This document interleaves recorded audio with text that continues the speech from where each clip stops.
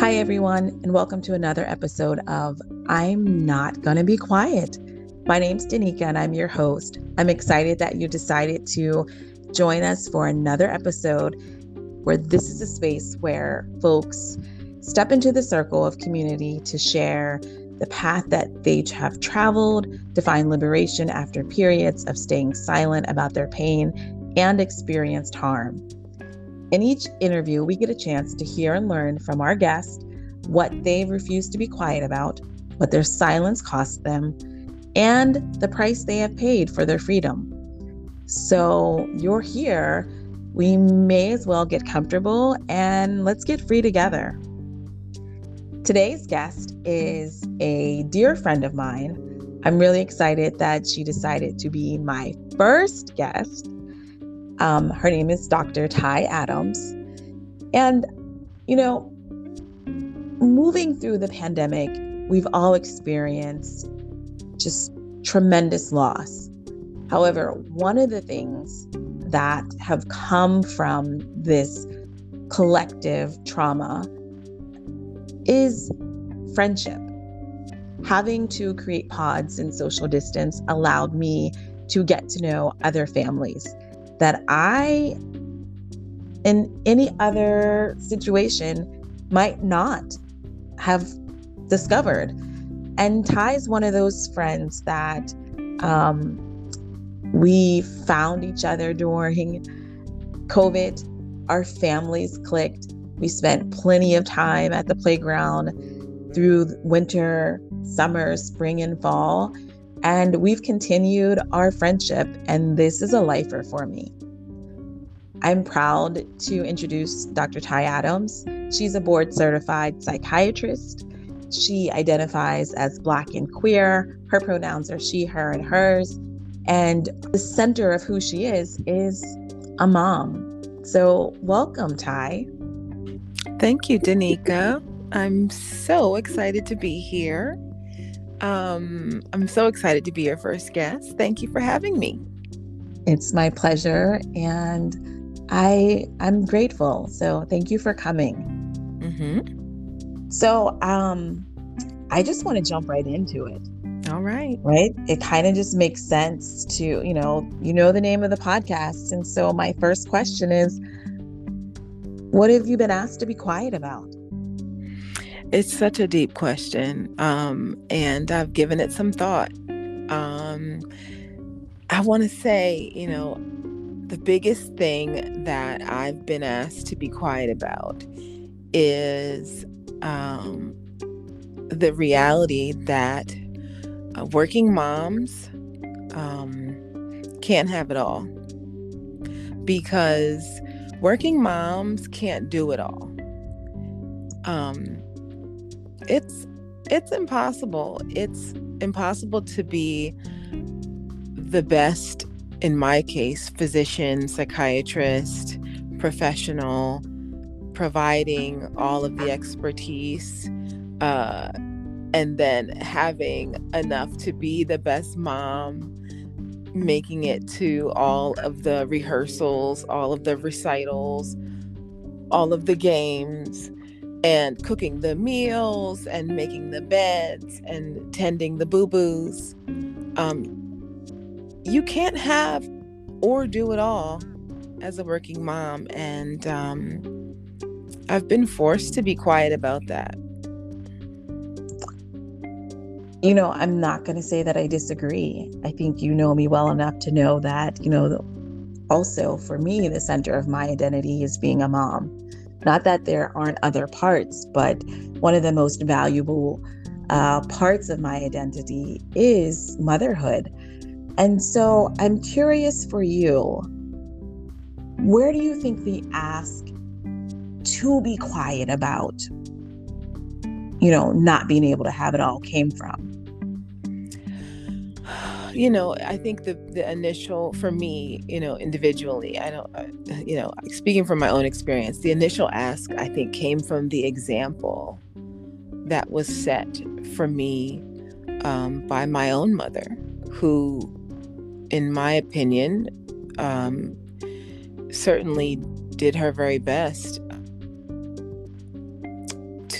at doing it all and having it all, or at least I thought she was doing it all until I became a mother myself and realized what was sacrificed. But society asks us to do that too. Like, it asks us to rise to the top of these, business ladders, to, be bosses, but still expects us to be great moms. And that doesn't even include all the other great things we have to do. We have to be great lovers and great partners and great friends. So yeah, it's a bit of both worlds. It's what I saw and experienced growing up, and also just what society has put out there as, the gold star achievement. That's a lot. It's a lot to recognize that this might not be working for you and to give yourself grace. And I'm curious, how did you come to that awareness, particularly in your field? Your field is pretty competitive. Just doing really surface research. You're a psychiatrist, and I learned just a couple of days ago that there are only about 42,000 psychiatrists in the United States of America. And 2% of them are Black. 2%? 2. Yeah, that's worse than I thought. So I imagine that probably, put a lot of pressure on you. I'm obviously Black. And so I know what that's like to exist in these corporate spaces, these spaces that are, based off of capitalist models where, you're expected to produce and overproduce beyond your 40 hours salaried working week.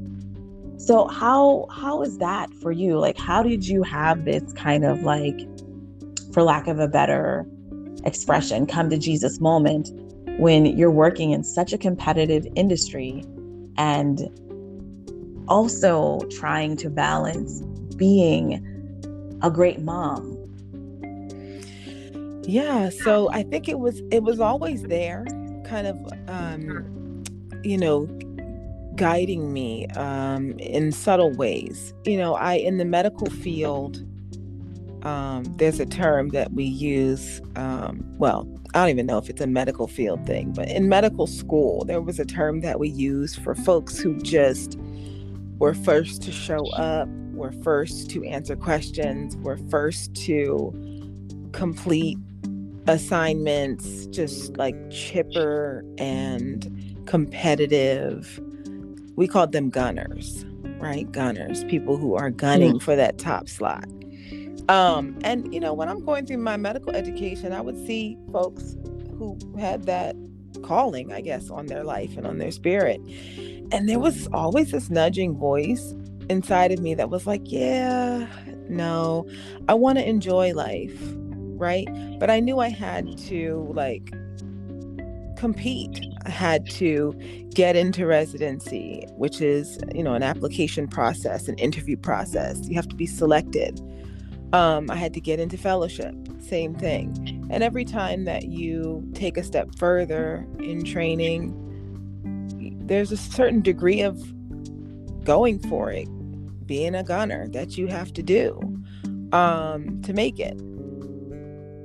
I think that voice never went away, like that voice that said, like, that doesn't fit me. It doesn't fit my personality. It doesn't fit my style. There's got to be more to success than just the success that you find professionally. And so wanting to be a mom from the very earliest age I can remember, wrapping my baby dolls in actual baby blankets that I actually learned how to swaddle correctly, probably in like first grade. I took it very seriously, the calling on my life to be a mom. And that was like one of my early callings. When it became this career in mental health as a second calling, I had to figure out a way to merge both of those. And I think the mom stuff I anticipated coming, with marriage and all of that. I figured that I had to really dive into the medical stuff first, right? Get all of that done, give all of those hours, that strenuous kind of labor, being on call 24 hours, several times a week, starting your days super early, ending them late. You get into that groove, dedicating your energy to that because you know where it's going to get you. And you get there. And then it's like, oh yeah, but I want to be also, I want to have my own family. I want to be a mom. So then here comes motherhood. And the up at night feedings. And I mean, just from the very beginnings, even before your child is born, as you're carrying, I was carrying my children with me through residency because I gave birth to my oldest daughter in residency and my youngest daughter in fellowship, which came after that. And wow. Yeah, right? Like, it was hard to have like preterm contractions while on call.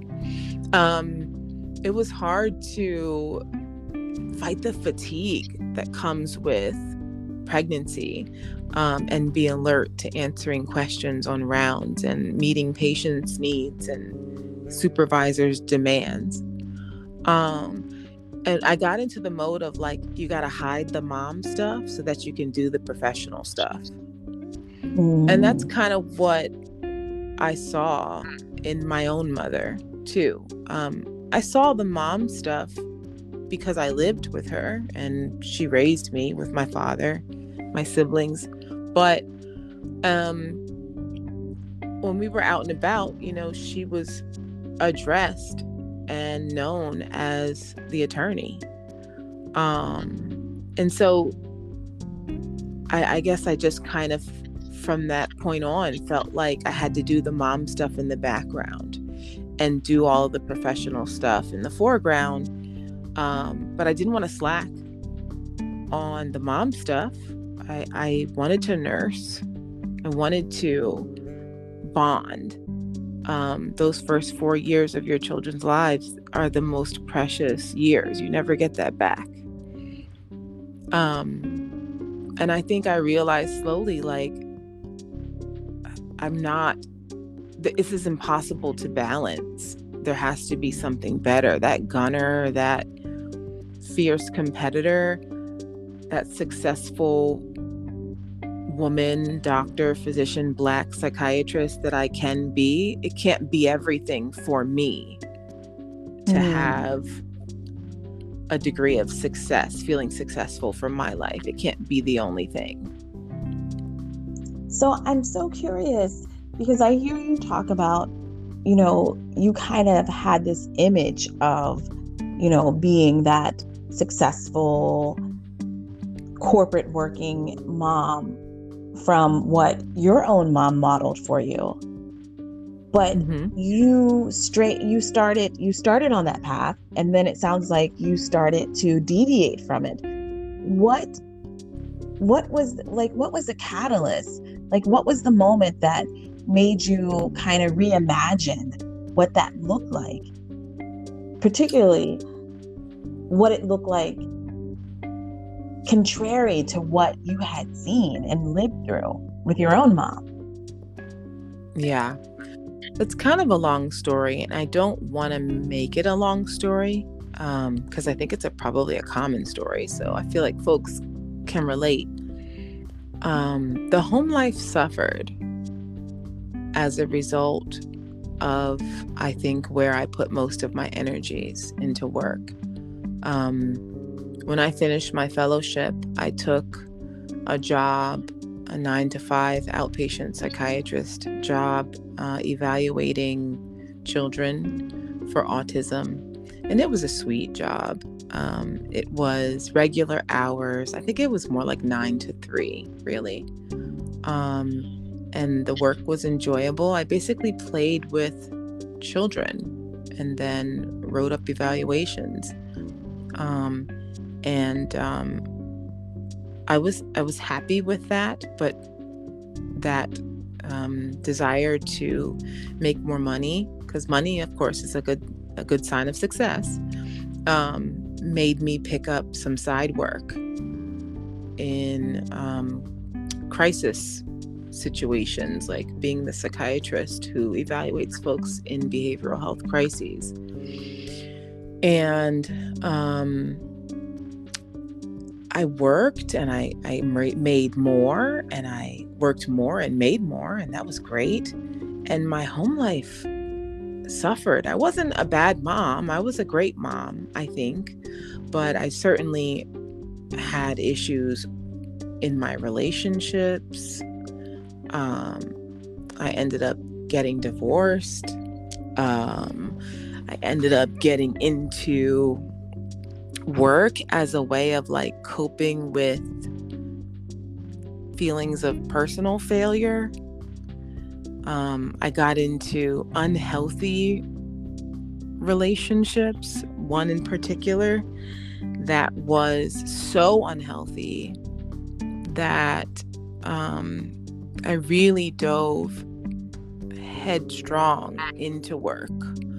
I ended up leaving that job, that sweet gig, and picking up crisis work full time, and then adding to that additional hours back in outpatient, this time with mainly sort of general population, adults and children seeking behavioral health medication. And before I knew it, I had this whirlwind of 60-hour work weeks, 2 children in elementary school who need mommy because, their dad was not the primary parent. I was. And then partnership with an unhealthy partner. And when all of that piled in together, I ended up in a place where I was working and overworking myself and running from the fact that I wasn't giving enough at home to my kids, and had also created unhealthy dynamics at home in an unhealthy relationship. And that resulted in trauma.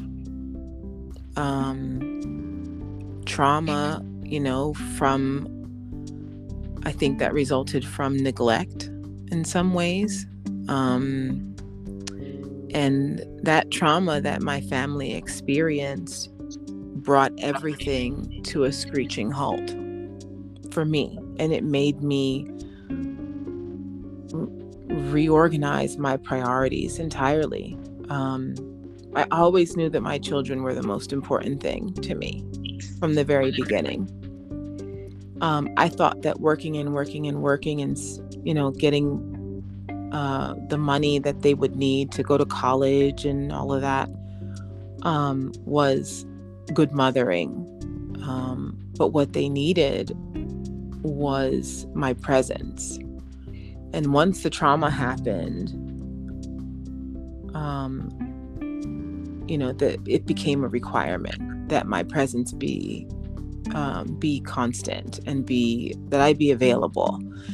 And I dropped everything. I mean, I didn't drop everything, because then we couldn't pay the rent or the mortgage. But I dropped the full-time psychiatry life and the 60-hour work weeks, and I became a full-time mom and a part-time psychiatrist to sort of find balance. So that was my come to Jesus moment. It was, unfortunately, it was trauma. But out of that, there has been such growth and healing for me as a person, as a mom, as a doctor, and for my family. Thank you for sharing all of this. And I think you're right, Ty. I think your experience, your story is something that most moms can identify with. Because, I see, the patterns, right? This is kind of like what patriarchy looks like, right? Women are expected to work outside of the home and also be the primary caregiver within the home. And so, from what you're sharing, I see this is kind of the lifestyle that you had as a child. This is what you saw as a child with your own mom. And then when you started undergrad and pre-med and med school and fellowship and et cetera, you have to submit pretty much all of your waking hours to that program in order to, become a doctor.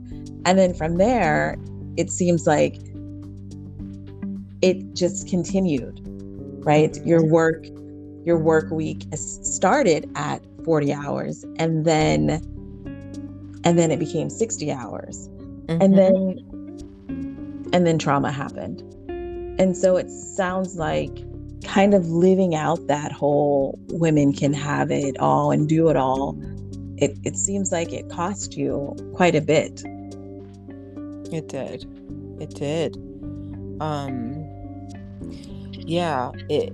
Medical training or training to become an MD teaches the trainee to sacrifice themselves.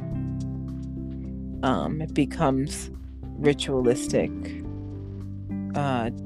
everyday sacrifice, really. I mean, so there's a personal toll, right? Because when you're in a grueling kind of work schedule, your physical body takes damage. I actually developed and was diagnosed with an autoimmune illness as a result of, really from my rheumatologist perspective, sleep deprivation. I mean, that's what, when I was diagnosed, that's what I was told could have certainly brought out this illness.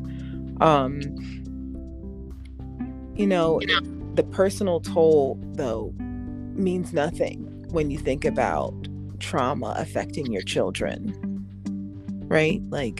I would gladly cut off my limbs if it meant that my children would be guaranteed to be safe. So yeah, it set me up, that training, it set me up for a life of sacrifice, but I didn't think that would come to my baby's doorstep. Right. And when it did, it was nah, we can't, no, this is not living, and this is not healthy for us. So in the process of providing that safety, because when your children are harmed, they need their mom, they need consistency, they need schedules that look the same, they need waking up in the same bed every morning and going to bed the same way every night. They need to know that you're there. You have to reestablish a normal rhythm, and then also process all of the hurt and the emotion in them, right? Helping them to process that, which meant like therapy and things like that, but also myself, therapy for me so I can process my stuff. And when that became the priority and I cut my hours like that, I started living and feeling better and more successful than I had felt when I was making twice as much and working twice as long, 3 times as long. I think that's so interesting, and that's such a key offering to our audience. It sounds like, you know, you were living and avoiding, and then trauma kind of fell at your doorstep, and it had you rethink and reimagine what your role was in this world, and specific to your role with your children. And then it sounds like you just flipped how you define success. It was no longer defined by how much money you made, which gave you opportunity to, you know, provide some comfort and different resources for your children. But now it sounds like your success is defined by how happy your children are and how you get to mother them. Was it easy to have that kind of revelation? Did it take you some time? Was there some resistance? Was there any like shame? Oh yeah, it wasn't easy. No, I spent time in therapy talking about how I would do it. First of all, there was financial insecurity. I don't throw money away, but I'm not the best saver, or at least I wasn't. And so I was worried that by cutting my hours that I would put my family in some sort of a financial bind. So just working through the anxiety related to that, which had, you know, that started before I ever stopped working, those long hours. Working through that anxiety was tough. I had to do that in therapy. I had to do that by meeting with a financial planner. And thankfully, I was connected with someone who took special interest in helping Black professionals develop an understanding of how they can make their money work for them. And yeah, I had to lean into the community to educate me on what that transition would mean well before that transition happened. And then when the transition happened, fear, you know, still echoes. Like I had about 6 months of mortgage, bills, tuition saved in order to make that transition. Everybody is not going to be able to do that, but I did that because I was scared of what might happen if I didn't develop these kind of plans. And you plan for something, you execute it, and then you get there, right? So like it worked. It worked because I wanted it, and I leaned into the resources around me to help me figure out how to do it. But I was scared the whole way. I was scared before, during, and after. Sometimes I still get scared. I make a fraction of what I used to make, but I live simply, and my kids are happy and healthy, and they love their school, and I can pay that tuition. They love their home, and I can pay that mortgage. And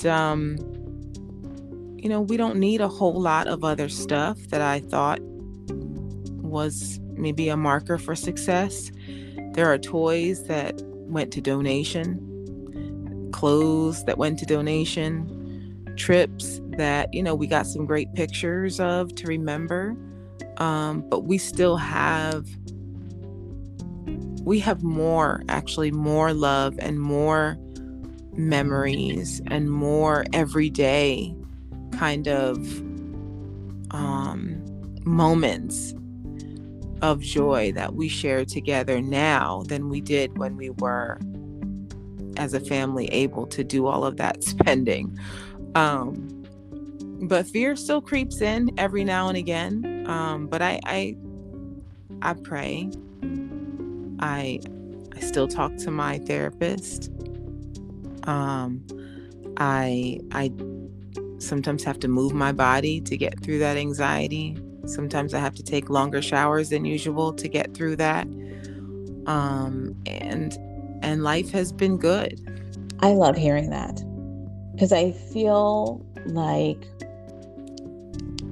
globally, but also just nationally, we're at a tipping point where there's an opportunity for us to experience this major paradigm shift, where we just kind of rethink what it takes to have a healthy and balanced quality of life specific to work and family and friendships and, spirituality and etc.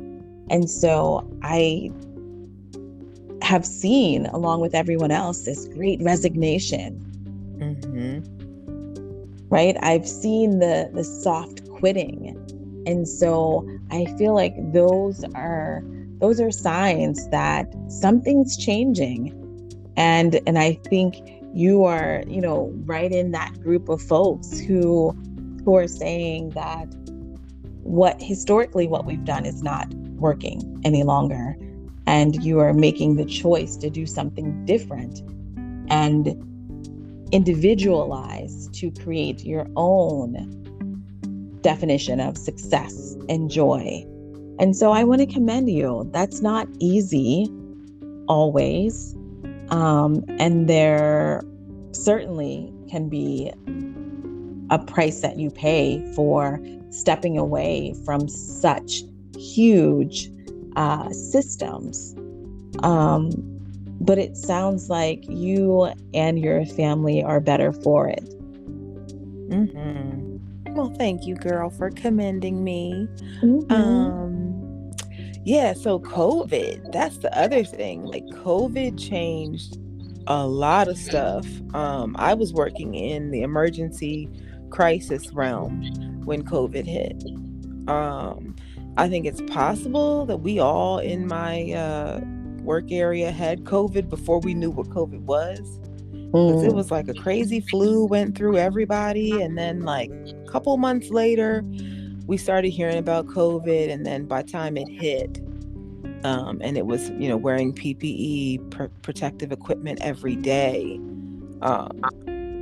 all of us had already had something that we didn't even know what it was. And so, but COVID, it made us pare down. A lot of people started, lost their jobs, unfortunately, but then in the loss gained a new perspective. A lot of people started working from home and gained a different perspective. Like, hey, the office is not a requirement. Like, I can do this from home. Working from home has given me the ability to be the full-time mom that I am.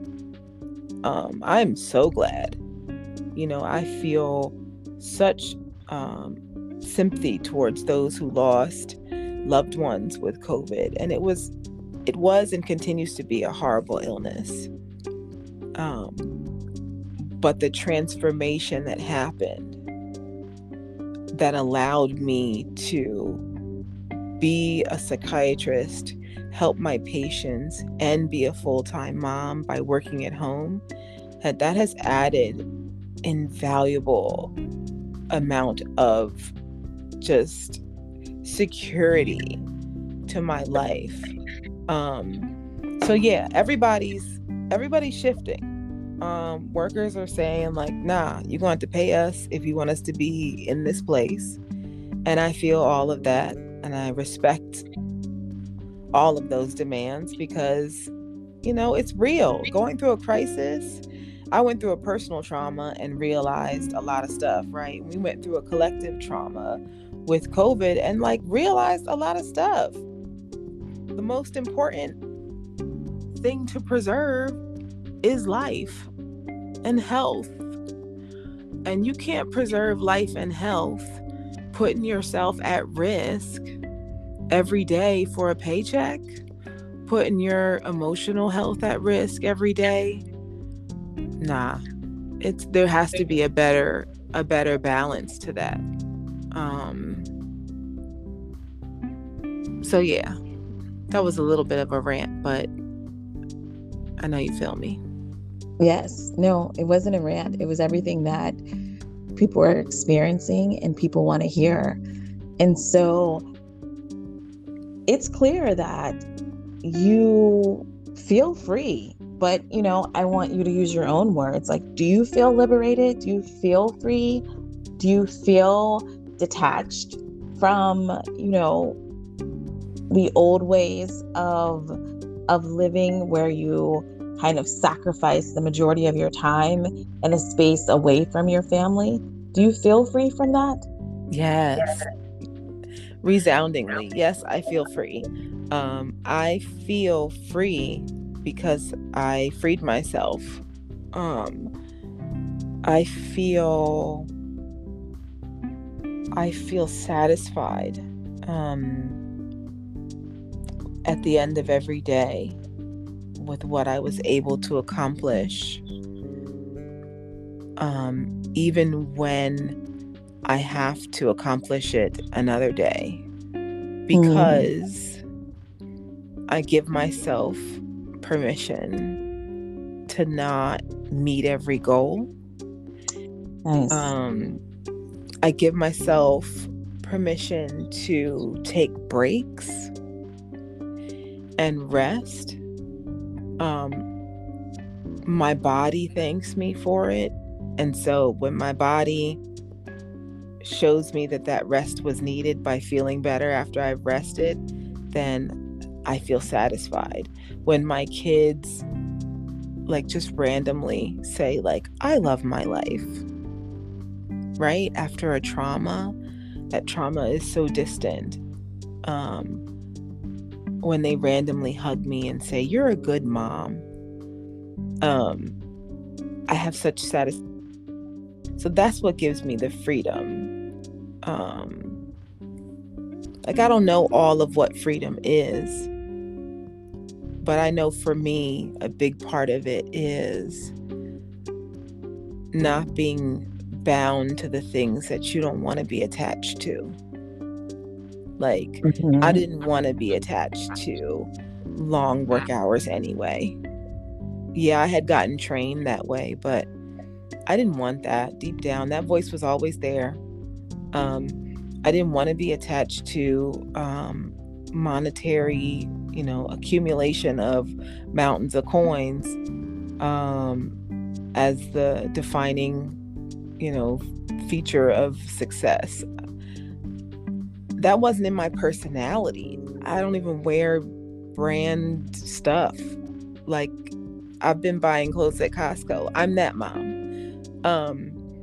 I just like, I want to be comfortable. So part of freedom for me is like being comfortable in my life, in my skin, seeing that my family is comfortable. We don't have too much. We don't have too little. And I decide what I need to put my energy into. And when it comes to the decision to put energy into myself, because that's a priority now, when I make that decision, I don't feel shame or guilt to put energy into myself, because I know I need it to be able to do what I can do for my community, for my family. Ashe, ashe. And so I want to close with asking you, what would you teach someone starting out in pre-med about this type of freedom? Because I think as community members, we have a responsibility to share what we learn, right? So like when you learn something, teach it. So what would you give someone who's starting out on the path that you started about 20 years ago? Oh, that's a big question. First, I would say that a lot of that system of education is designed to tear you down. And it does that so that you learn the appropriate way of caring for another human life. And that's important. But as you are torn down to learn how to value human life and make good decisions, build yourself back up according to what you're good at and what is good for you. And don't compare that to the gunners. Don't compare that to what you think it should be. I think a lot of folks who go into service kind of fields, like the medical field, have a unique quality about them. Maybe it's their brilliance. Maybe it's their technical mind. They're extremely they can calculate things and they can see big pictures and zoom in and see finite details. But you might also have special abilities in connecting with people.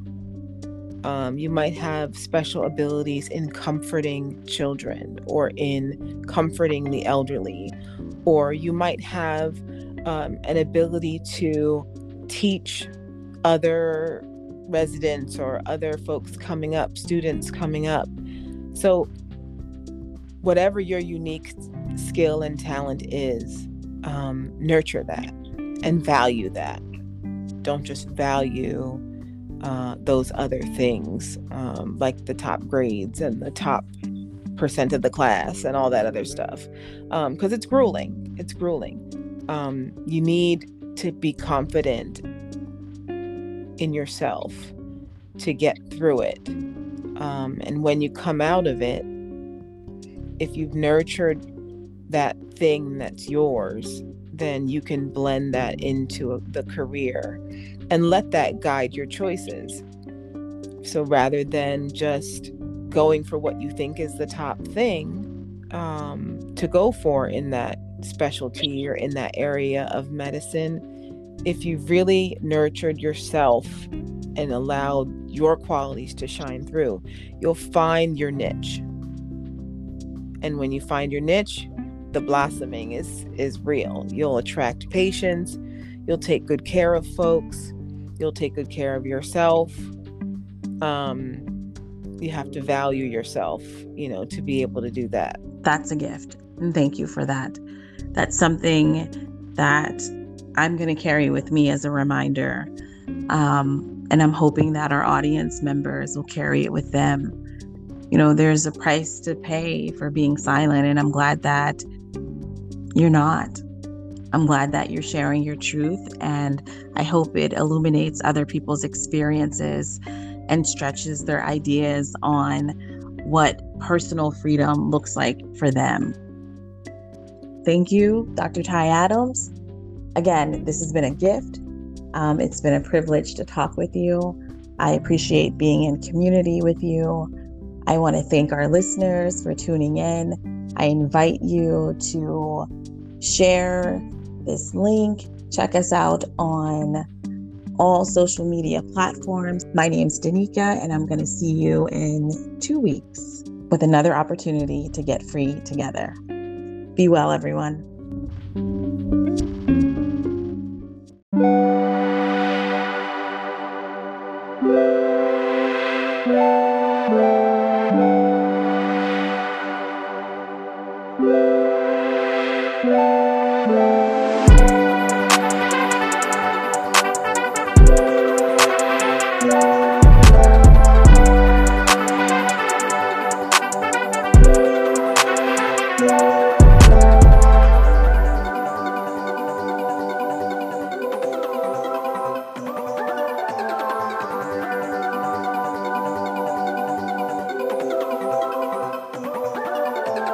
Bye.